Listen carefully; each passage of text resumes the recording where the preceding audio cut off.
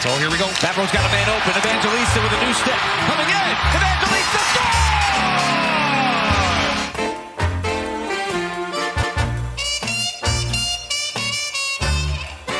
7:02 on a Big Band Tuesday here on the Halford and Bruff Show on Sportsnet 650. Halford and Bruff in the Morning is brought to you by the Dilawri family of Acura dealers. Experience a Dilawri difference today by visiting your nearest Dilawri Acura dealer today. A-Dog just wants to chime in. I don't know if this is necessarily big band, but it's very sultry and I like it. Yeah. Very nice.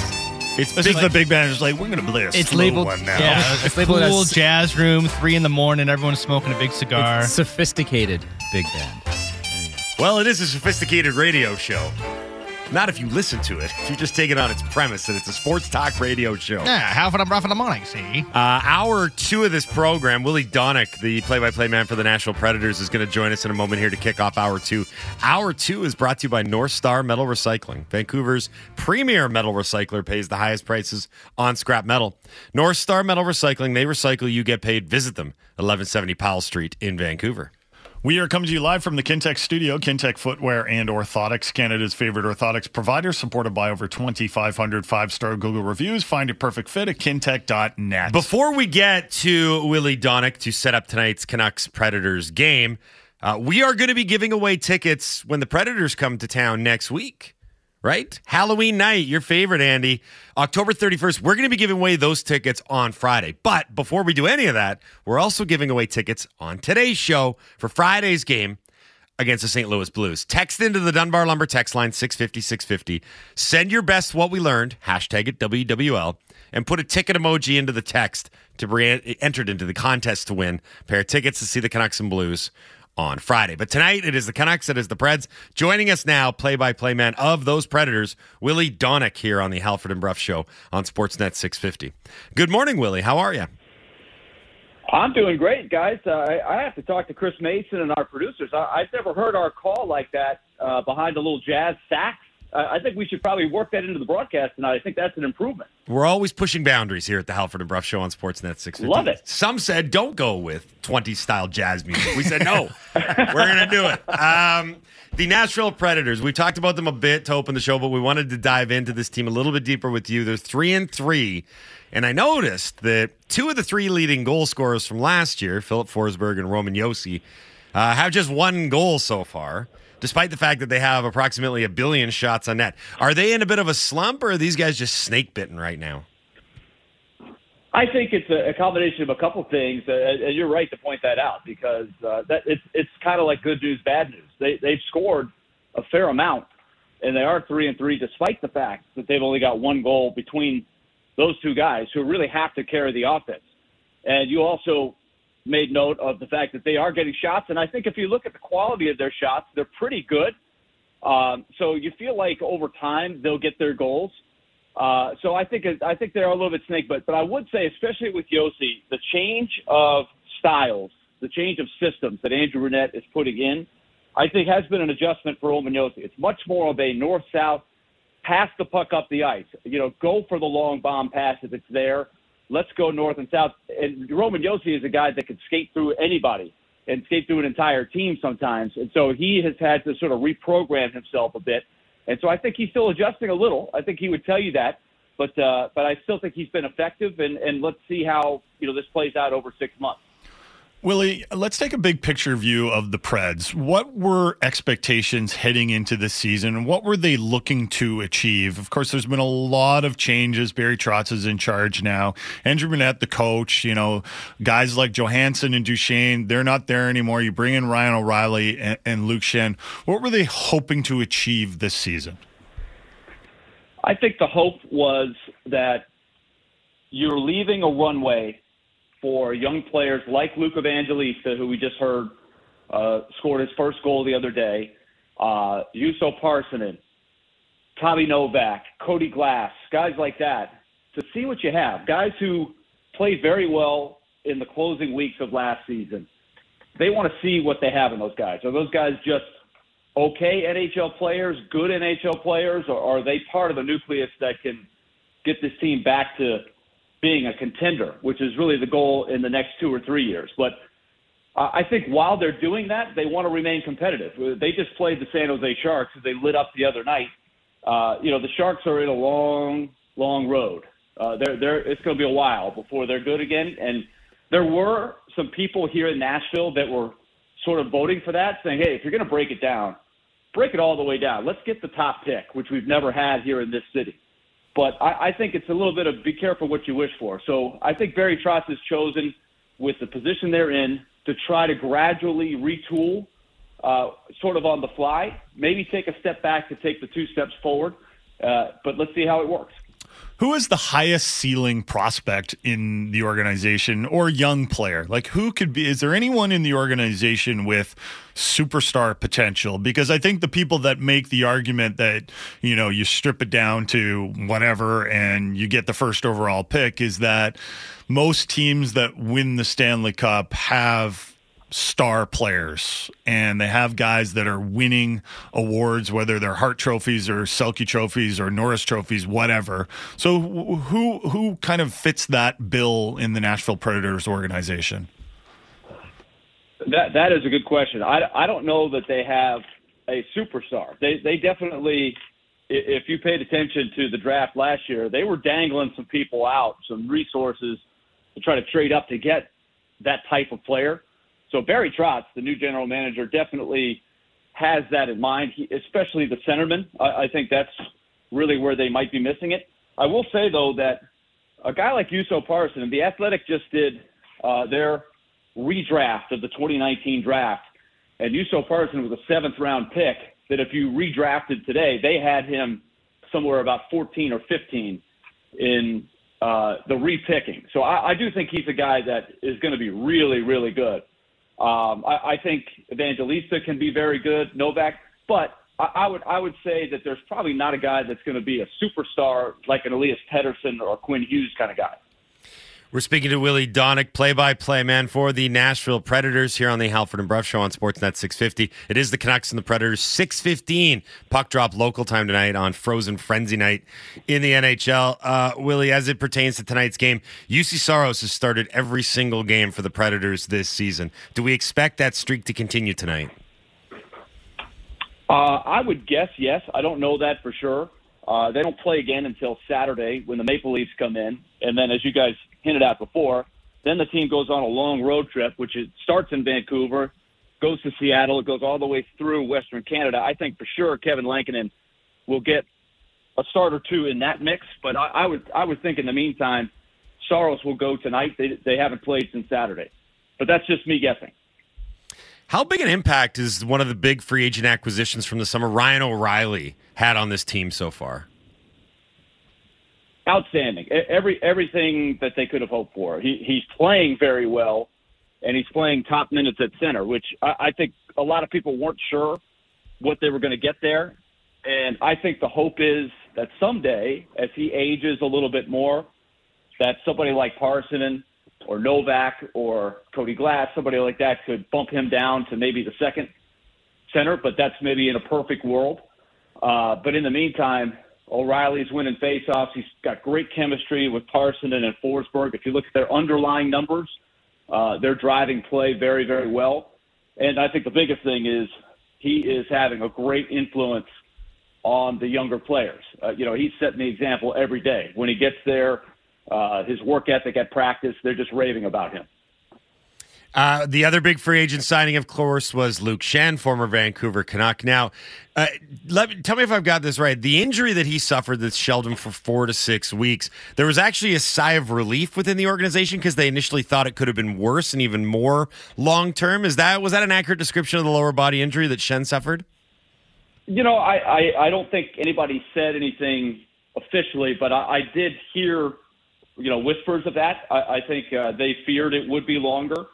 So 4 to 6 weeks, I do think was maybe a best case scenario. It's really unfortunate what happened because he's another guy. Barry Trotz's theme with the pickup of O'Reilly, Schenn, and Gus Nyquist, who's played very well also, very quietly, is that you surround young players with guys who really set the right example and have won a lot of games in the league. Schenn fits the bill for sure, but he got injured in the first game. He played in the first game. That again got injured I think the next day in practice. And so they won't have him for a while. Now, we talked a little bit about style of play earlier, but in terms of, attitude and personality and identity and style of play, there's obviously a change when you change your coaches and you go from Hines to Brunette. And I did notice that you mentioned the younger wave of players, and we were joking at the break. Like, I think Kiefer Sherwood had a Gordie Howe hat trick in approximately 90 seconds in the previous game. So there is that definite sense that they play young and up tempo and with energy. But has there been any other significant changes or style of play changes going to Andrew Brunette? Well, 6 minutes and 46 seconds to be exact. That's what it was. Sherwood, okay. which was the fastest. It took us a while to look it up, but that was the fastest in Predator history. And you are talking about Jordan Tutu, so that's pretty quick.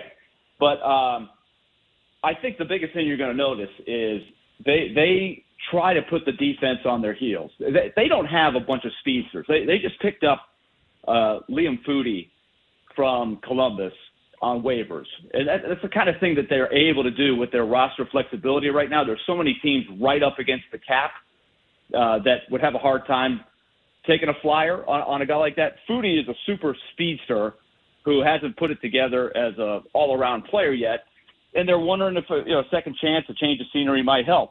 But this team, by and large, like take Ryan O'Reilly, who you mentioned, he's not a straight up and down speedster who's going to win a lot of skating contests. But collectively, you can notice a big difference in the style of play. They're pushing the puck up the ice. They're blowing zones, if you will, to use a Hal Gill term, and it's working so far. The net result has been a much better balance of quality shots and not giving up as much quality, and that's encouraging for somebody putting in a new system like that who doesn't quite have the ideal personnel to match up with it yet. So bringing it back to the Preds as a team and their expectations for the season, what has Barry Trotz said about the expectations? Like, does he like, have they said like we expect to make the playoffs, or is it more kind of like we just want to make progress in building the next great Nashville Predators team? This team missed the playoffs for the first time in 8 years last year. And I think the fan base had gotten really impatient. They had gotten fed up with the previous look, where it really felt like getting to the playoffs was one thing, but when they got to the playoffs, they just didn't have the tools and the roster to win in the playoffs. And that was bearing out. They haven't won a playoff series since 2018. And I don't think they've really had a team that has a great chance of contending since about 2019 is what I would say. But so I think what Barry Trotz has said, he has said, be patient. We're really trying to build a championship roster, and it's going to take a few years.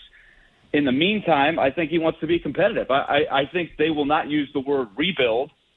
Andrew Brunette has been flat out asked that, is this a rebuild? And he said no, he's not allowing that to get into the locker room. So I think if they made the playoffs, it would be gravy. Mm-hmm.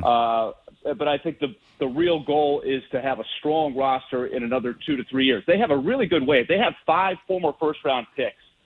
I shouldn't say former. They have 5 guys who were first-round picks on their team in Milwaukee right now. So they have a couple of layers of prospects that they've been building for the last several years, and that's where I think you got to give David Foyle a lot of credit. He did not mortgage the future over the last few years. He's built a pretty good farm system, even though, as you guys mentioned, the one weakness is it doesn't really look like it's got an elite talent base who could be a superstar player. Maybe Askarov, the young goalie, might have the highest ceiling.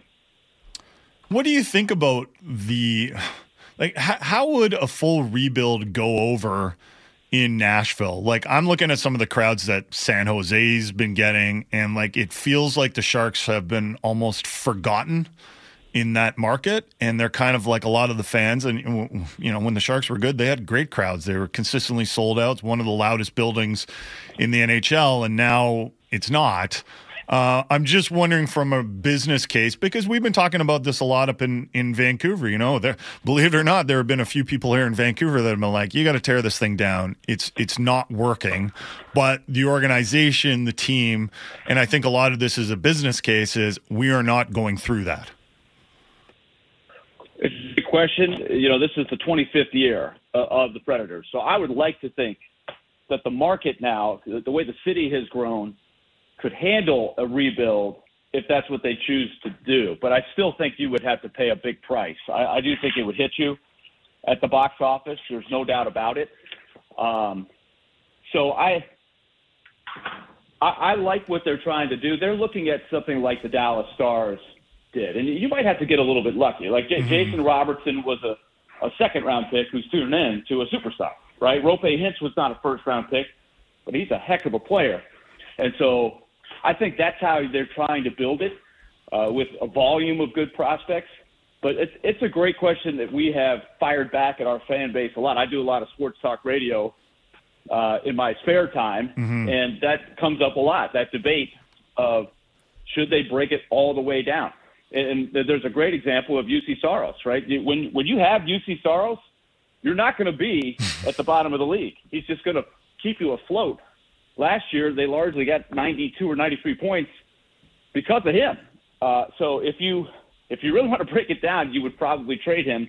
And there are those that say do that because you have a Skarov waiting in the wings who has a chance to be really good. But that will be a big decision they have to make probably around the trade deadline. There's still another year after this on Saros' current contract, which is one of the biggest steals in hockey right now at $5 million a year. So watching them over the first 6 games, I know it's only been 6 games, but are they better than you expected them to be? Yes, I didn't. Yeah, and like you said, it's only 6 games. But I think the locker room chemistry is much, much better. I think the buy-in to the system is much, much better. And I do think there is reason to – and the underlying numbers, no question, are a lot better. They have not sat back and said, okay, if we're going to win this game, it's going to be because UC Saros is incredible. Right. He hasn't really done that yet. He hasn't really had to do that yet. Even the games they've lost, they lost 6-1 last week against the Oilers. But if you look at the quality of the shots by the end of the game, they had 43 shots. They were out shooting the Oilers throughout the game. It's just one of those nights that the Oilers, were finishing everything, and every big gaffe that the Predators made, including taking a couple of bad penalties, the Oilers cashed in. The Oilers just own the Predators right now for whatever reason. I know one of the reasons, number 29. Yeah, those guys are good. That's one of the reasons. He scores about 5 points a game against the Predators, it seems like, and I'm not really exaggerating that much. But, I think they look like they're better, but only time will tell. Willie, thanks so much for your time today. We really appreciate it. All right, guys. Anytime, and looking forward to coming to Vancouver next week. Always enjoy taking the trip out there. Well, it's Halloween, too, so you can go trick-or-treating while you're here. Oh, well, you know what? I'm going to go with Hal Gill. That's going to be the bring your stilts. Right all right. Yep, bring a couple. I'm 6'3", so I just need a little bit of a lift, number 75 jersey, and I'll be set. Thanks, Willie. Take care. All right, guys. So the Nashville Predators tonight, from a Canucks perspective, we heard Willie talking about how the Predators have not been like, we're just going to sit back and let our goaltending take care of things. That's exactly what Rick Tocchet was criticizing the Canucks for the other day. Too much backing up through the neutral zone, and he doesn't want that. So as much as we may not think, the Nashville Predators, huge test for the Canucks, well, at 5-on-5, it might be. Yeah. I think that they intentionally brought in a guy like Andrew Brunette to play a different style than what they were doing under John Hines. And I think a lot of it, like what Willie was talking about on the call, is like get in on the forecheck, pressure the opposition to make plays and to beat you. Don't be passive. Don't sit back. I think a lot of that leans on, we've got younger, hungrier, energetic guys. Like as he also pointed out, they're not a particularly fast team in Nashville. They don't have a lot of burners and a lot of guys that have great speed, but they've got a certain aggressiveness and relentlessness collectively as a team where they can put you under the cosh, as they say in football, and they want to pressure you. They want to make the game uncomfortable, and that's probably something that Rick Tocchet would like to see a little bit more out of the Canucks, and I think that goes into board battles and winning all that kind of stuff. So for me going forward, the thing to watch for in the Canucks is their 5-on-5 play. The formula for success, I think the success formula that we all predicted was Thatcher Demko would bounce back and have a really good season. And, Casey DeSmith comes in and brings them capable backup goaltending. So the goaltending is good. Also, the special teams are good and improved in the case of the PK. Maybe the PK isn't quote unquote like great or even very good, but it's much improved based on the horrific numbers it put up last season. It's not historically bad anymore. And then the power play comes through, and the power play turns into an elite power play, which it has been so far this season. The question, though, is, first of all, is that good enough? Are you a good enough team if you just have great special teams and great goaltending? It can probably get you into the playoffs. I'm not sure how much further it can get you. So what Rick Tocchet is talking about is, hey, that's great that we have great goaltending and our special teams are improved. But we have to be able to dictate play at 5-on-5, or at the very least, not have it dictated to us. Like just break even 5-on-5. And I think that's where you're seeing him. He still needs to get buy-in. And he's saying like half the guys get it, but half the guys don't. And a lot of that it's kind of boring, right? It's through the neutral zone. How are you through the neutral zone? Are you going, oh my God, here they come, I'm backing up? And we're just going to kind of almost not like let them into the zone, but we're going to make it easier for them through the neutral zone because we're kind of scared of them, right? Or are we going to attack them through the neutral zone and maybe force some turnovers and go back the other way? I wonder how much of that is about strategy and buy-in and how much of it is about personnel. I do wonder if they've got the right mix to do the things that Tocchet wants them to do at 5-on-5 at a higher level. I think there's always room for improvement internally. I think anyone can get better, but some guys are built to do certain things. Some guys aren't. More importantly, but I think he wants to change their instincts through the neutral zone. Like, don't back up. Go attack. You ever try to change someone's instincts? It's hard. Yeah, it's difficult. I've been trying to turn you into a good radio host for a while now. And it just doesn't work. It just doesn't work, right? You are what you are, right? That's exactly it. You get what you get. That's why you hired us. Yeah. But you've been trying to turn me into someone who's like nice. Yeah, and that's not going to happen. That's not going to work. But Tocchet's tasked with that. I also think Tocchet is tasked with the feedback part of it, where he goes to Rutherford and Alvin. He's like, that guy right there, he's not going to get it done. And then other parts of the game, I mean, I like the Canucks. I like the Canucks' two top lines, and I love their first pairing. It's just a very top-heavy team right now. And in order to control a game at 5-on-5, you need all four lines on board. Well, here's an example. You need all three of what pairings I'm on board. Tyler Myers is a functional, regular contributor to your blue line, unless you healthy scratch him, which I don't think that they're prepared to do. So do you reasonably think that he's 30 years old? He's a vested NHL veteran at this point. How much are you going to coach or change him instinctually? Well, he only played 13 minutes last game, so maybe the coaching staff is just like, hey. And that's a personnel decision, right? It's how much or how little do you use the players that are presented to you. Yeah. Those are personnel decisions internally. Big picture, it's do we wait until this guy's contract runs out and then move on entirely? Do we move him at the deadline? But internally, it's do we stop using our employee as much? Are we making him a 40-hour-a-week guy? Or are we going to knock him down to 20 or 25 hours a week, right? That's kind of the thing that Tocchet is dealing with Myers in particular, but I'll be curious to see what the rest of the guys as well. We'll continue this conversation in about half an hour with Brendan Batchelor when he joins us. But in the meantime, Vanni Sartini, manager of the playoff-bound Vancouver Whitecaps, and he's got himself a new contract extension. So we'll talk to Vanni next on the Halford and Bruff Show on Sportsnet 650. Talking all Canucks all the time. It's Canucks Talk with Jamie Dodd and Thomas Drance. Subscribe and download the show on Apple, Spotify, or wherever you get your podcasts.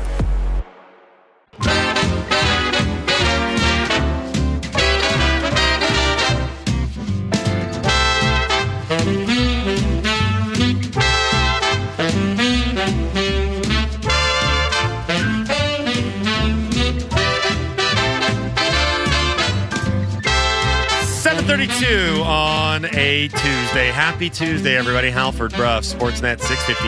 Halford and Bruff in the morning is brought to you by the Dilawri family of Acura dealers. Experience the Dilawri difference today by visiting your nearest Dilawri Acura dealer today.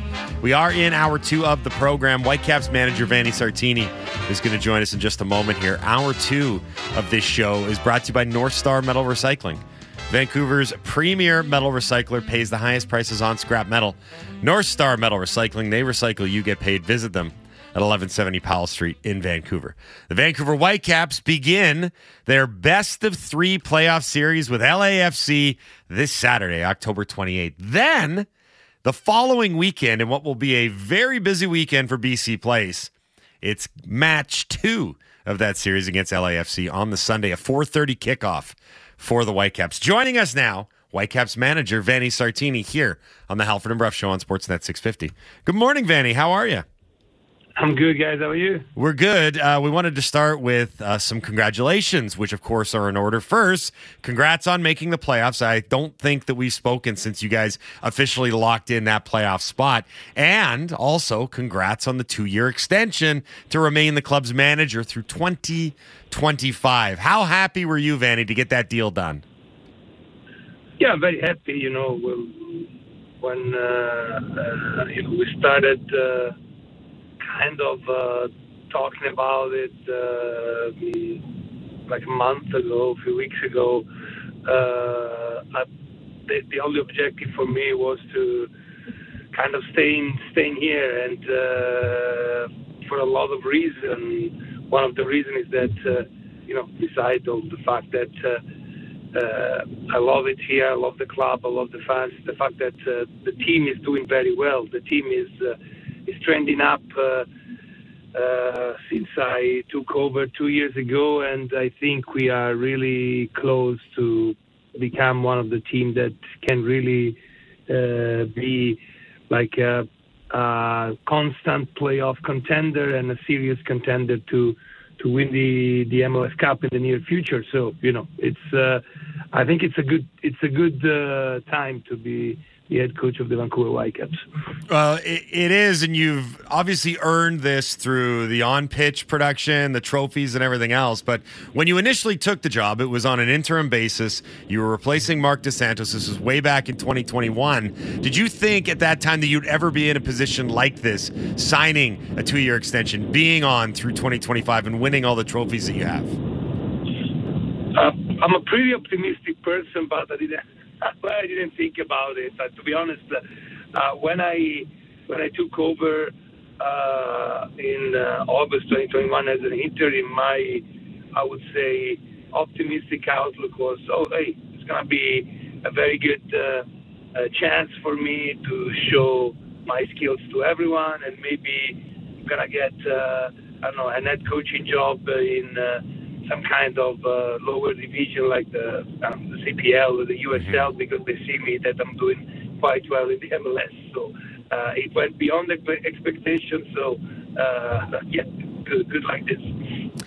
Let's talk about this playoff matchup with LAFC. Did you like, or do you like, looking in retrospect, that your final regular season opponent, LAFC, now ends up being your first round playoff opponent? So there's a lot of instant familiarity there. Yeah, and also we already played with them in the Champions League too. So we already played with them 4 times, and at the end of the thing, if we go to the third game, we have played them in the season 7 times. So it's something crazy, maybe. It's okay. Between me and you, I actually like that if we had to play with them. At the end, we didn't win the game, because I think that it leaves us. It left us with a little bit of fire, like the fact that we deserved to win the game, and we tied at the end in order to have even. We don't need to, but even to have a little extra motivation to go to Los Angeles and try to make this upset in the first game. Yeah, Vanni, you used the word upset there. Are you guys the underdogs in this series? I think so, because at the end, the third game, if we make 1-1, is going to be in LA. We're not the underdog in like a 70% 30 for them. I think it's kind of like 55-45, just because of the home advantage in the third game and the fact that they are a good team. But with everyone, to be honest, we are playing LA, but we could have been drawn with any other teams that is doing the playoff. I don't think that we would be a clear favorite against anyone, and a clear underdogs against anyone. The Western Conference has been so tight that I think everything is open. What do you think of the best of three format? It's a little unusual when it comes to soccer globally to have this best of three. It's more of a North American thing. Yeah, it's to be honest, the first time that it happened to me to play in a kind of a best of three. Soccer-wise, I would say from a purist point of view, I'm not very enthusiastic about it because I'll give you an example. There can be that a team dominate a game 3 or 4-0. The second game ties 0-0, and then you lose in penalty, and you need a third game while you've been clearly the best team for 2 games. So, in terms of, I would say, giving a real advantage for the team who played better in the series, I think the home and away is better than the 3 game. But from a fan's perspective, I think it's very good because, it keeps everything open after the first game. At any moment, a team can come back, like, in any series when you see the NBA, the NHL, like this. So probably from a fan perspective, is better. Is it a way... Like it was frustrating when you guys would make the playoffs and then you'd go away for a game and unfortunately you would lose that, and then Whitecaps fans would be like, all right, I guess that's the season's over. They made the playoffs and yet we don't get to see them at home. Is it a way for MLS to pretty much like guarantee that all the teams that make the playoffs will at least have a playoff game in front of their fans? Yeah, well, the thing that I did this year with the best of 3 is perfect because everyone at least has almost a game. They have a game home. I would say the other way to do it probably would be maybe the first 2 rounds you can do home and away. So in the first round and the second round, if you go through, you for sure you have a home game, and then maybe just to with a single elimination game from the conference final and the MLS Cup final to the team where it's better placed. And I think that at least this season is a much better situation than, for example, when we went to Kansas City 2 years ago. That we pushed. We did everything to get in the playoffs. Then we went to Kansas City, we lost there, and our fans, they didn't have the possibility to have a playoff game at home. So, Vanni, heading into this series, do you guys discuss, all right, let's say we get a penalty kick. Who takes it?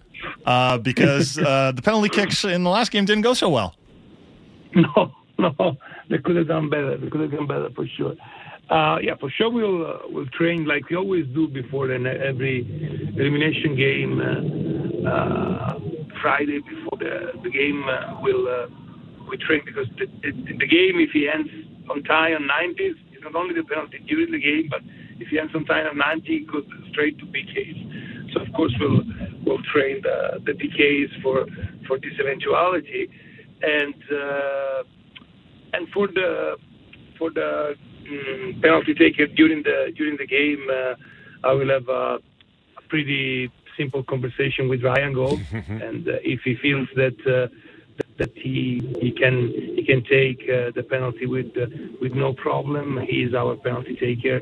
Before last Saturday, I think in 2 years he scored 11 out of 11 PKs, and so it was clinical. Before Saturday had, first of all, the first one was a fantastic save by Maxime, and the second one was a little bit unlucky, hitting the post, and then there was a little bit of drama before that probably didn't help. And so I will talk to him, and if he feels okay to take, he will be the penalty taker in the game. The first round playoff series versus LAFC gets underway on Saturday at LAFC. The following weekend, the Whitecaps are back at home for match 2 of a potential 3-game series. Vanni, thanks a lot for doing this today. We really appreciate it. Congrats once again on the extension, and best of luck against LAFC. Thank you, guys. Talk soon. Bye-bye. Talk soon. Thanks. That's Vanni Sartini, Whitecaps manager, here on the Halford and Bruff Show on Sportsnet 650. So we got to text it into the Dunbar Lumber text line, 650-650. Unsigned text, I don't know why MLS needs a best-of-3 series. Soccer already has a home and away solution, which is aggregate scores, i.e. the Champions League. MLS is always trying to reinvent soccer, but it doesn't fit. Yeah, but if you do home and away, what advantage does the team that had the better regular season have? That's Correct. where, it goes back. The whole thing is different. Sure. Right? The whole thing is different compared to what's done in Europe.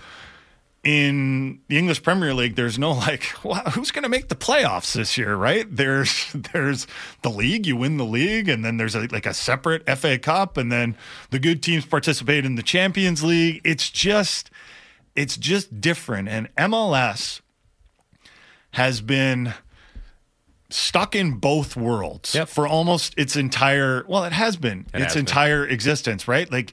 You want to appeal to the North American fans who expect the playoffs, and they want the playoffs, and they won't be like, what do you mean we won the league, the regular season?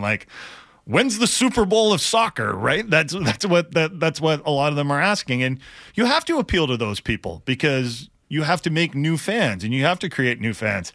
At the same time, MLS has also been in a league where they call a team Real Salt Lake. Yeah. Right? And so they haven't quite figured out what they are as a league. But that happens, right? Leagues take a while to evolve. Look at some of the NHL playoff formats that they had when the Canucks first came into the league. That was before my time.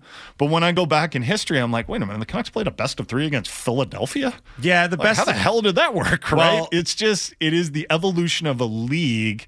And I'm still quite bullish about MLS's future, just in terms of the amount of money that's behind MLS, the World Cup coming to North America again, Apple's involvement, the demographics of the league versus some other leagues. There's a lot to be bullish about, but they are going to need good, strong leadership, and they're going to need to determine what they are. Are they a North American league? Are they a football league? Or it's almost like, are you a football league or are you a soccer league? Mm-hmm. Do you know what I mean? That's a valid point because honestly, and I remember hearing about this anecdotally, there were people in North America who didn't understand how a 2-game aggregate series worked. When they would go to the second match and their team would lose 1-0 but still advance, it'd be like, that doesn't make any sense. We lost. We should be out. And they're like, no, you racked up a bunch of goals in the first match, and that carries over to the second. That concept does not apply in a best-of series. That's why MLS is in this. Remember, the important thing here, the scores don't matter. It's win-loss. If you play to a 0-0 draw on Saturday in LAFC, your job's not done. Mm-hmm. That match is going to penalties, and you're going to have a winner or a loser either way. So it's fundamentally different. I think MLS is always going to be the league that straddles the line between European football and American soccer.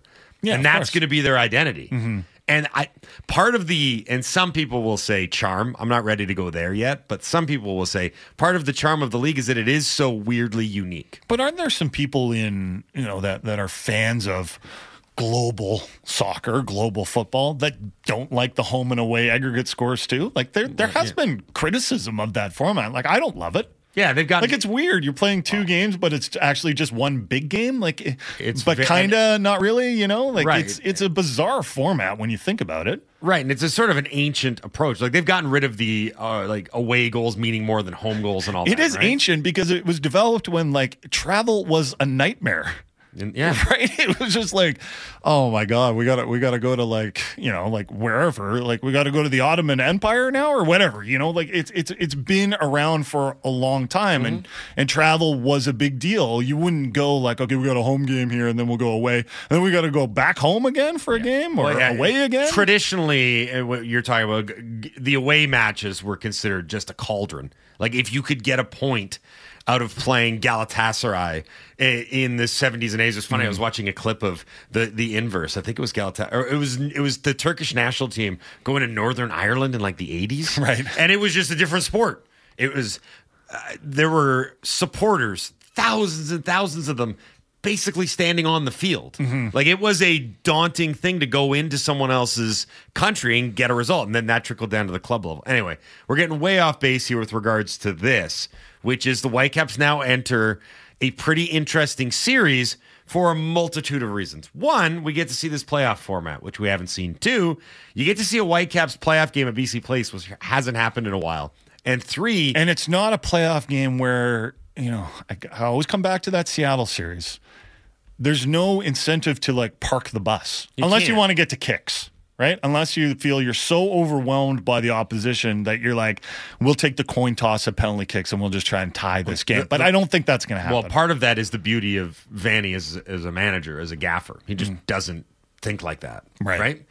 It's got a lovely approach. Well, the Whitecaps are too good to think like that, especially when they're at home. Right. They're strategic, or cynically strategic. Right, is where you play the match intentionally because you know that you're setting yourself up for a return leg or a second match. This is going to be go out and win. You have to go out and win. And it'll be the only really interesting thing is that what you kind of brought up is that if the Whitecaps lose in LAFC on Saturday, let's say that they do, they come home knowing that they need to scratch and fight and claw to keep their season alive. But if they win the opener in LAFC, you come back home, and that's where I could see it's like, well, going to penalties with the opportunity to decide the series isn't the worst thing for us. Worst case scenario is we lose on penalties, and we've still got another bite at the apple. So I'll be very curious to see how that plays out. So I did want to mention, talk about another game that's going to be at BC Place, and it is December 5th. It's a Canada women's national team friendly against Australia, but the big story there will be that is the send-off game for Christine Sinclair. Yeah. Now, tickets go on sale October 30th, and I really, really hope that we can get a great crowd out to BC Place to give a deserved farewell to one of the greatest athletes in Canadian history who happens to be a local product from Burnaby. We want to talk about the lack of quote-unquote big games and exciting games that we've had locally over the last little while. We are getting a weekend of playoff matches at BC Place in November. Then, a month later, we are getting a send-off to one of the greatest athletes that this country has ever seen. So we should really, I agree with you, we should really be embracing this and leaning into it. Take advantage of these opportunities. They don't happen all that often in this quick succession either. Like we've got a month, basically a 4-week span where we've got some really big marquee events at BC Place. BC Place is probably like, excellent. Gigantic stadium, lots of seats. Yeah. Fill it with people. Have the tequila and sodas available. They're in cans now. Oh, are they? Oh, okay. That's important. They've made some wrinkles.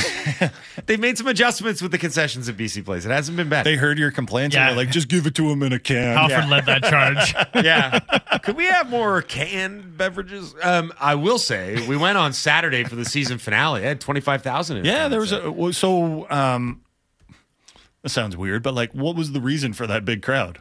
There was a real push for last regular season game. It was, I don't think a lot of people were there to see LAFC and Max Crepeau and Mark DeSantos, but they've always they guaranteed they're making the playoffs. Yeah, there was a lot of, I'll say this, there was a lot of different marketing pushes from different areas, and I was a little bit surprised. The announcement of Sartini actually got announced like 3 minutes into the match. So it's not like anyone heard like, oh, there's all these great things going on, let's go.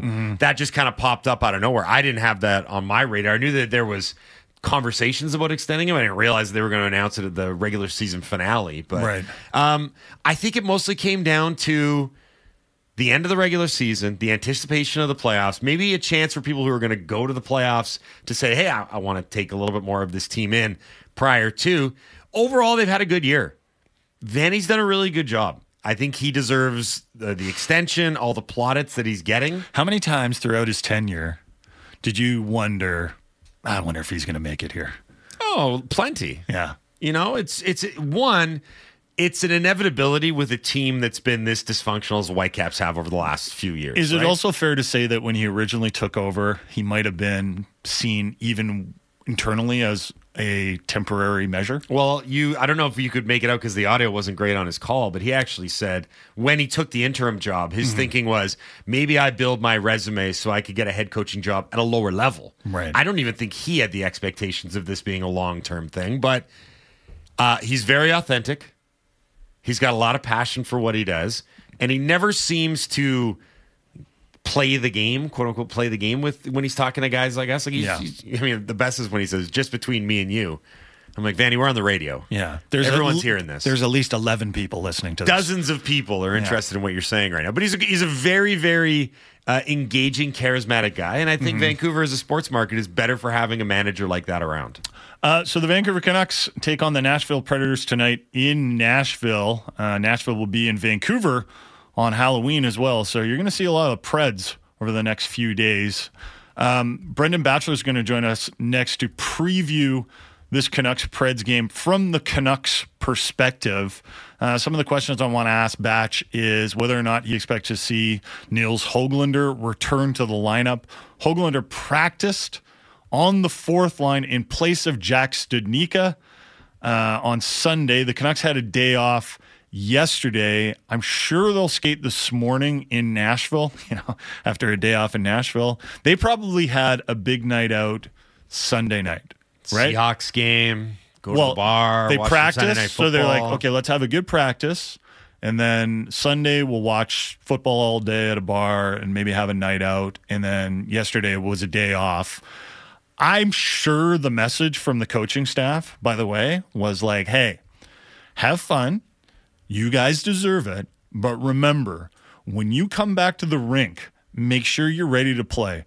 Because as positive as things are and were after that Florida game, which was a solid win for the team on the road against a pretty good team to improve to 3-2, we all know that it takes like one game for the vibes to change. In this Nashville Predators team, I think they're better than people expected. And I think they're playing with some energy, especially early on in the season. They had one bad loss to the Edmonton Oilers. Otherwise, they're 3-3. They've won 2 in a row. And they're getting lots of shots per game, which says something about your team. So I hope they go into this game with the attitude of, look, it's been a mixed bag of a road trip.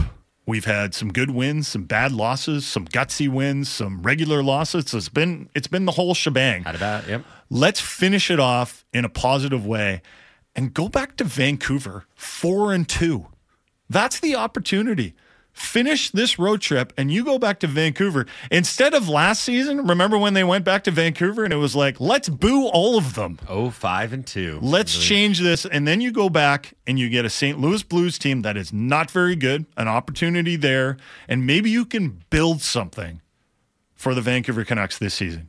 Brendan Batchelor is going to join us next on the Halford and Bruff Show on Sportsnet 650.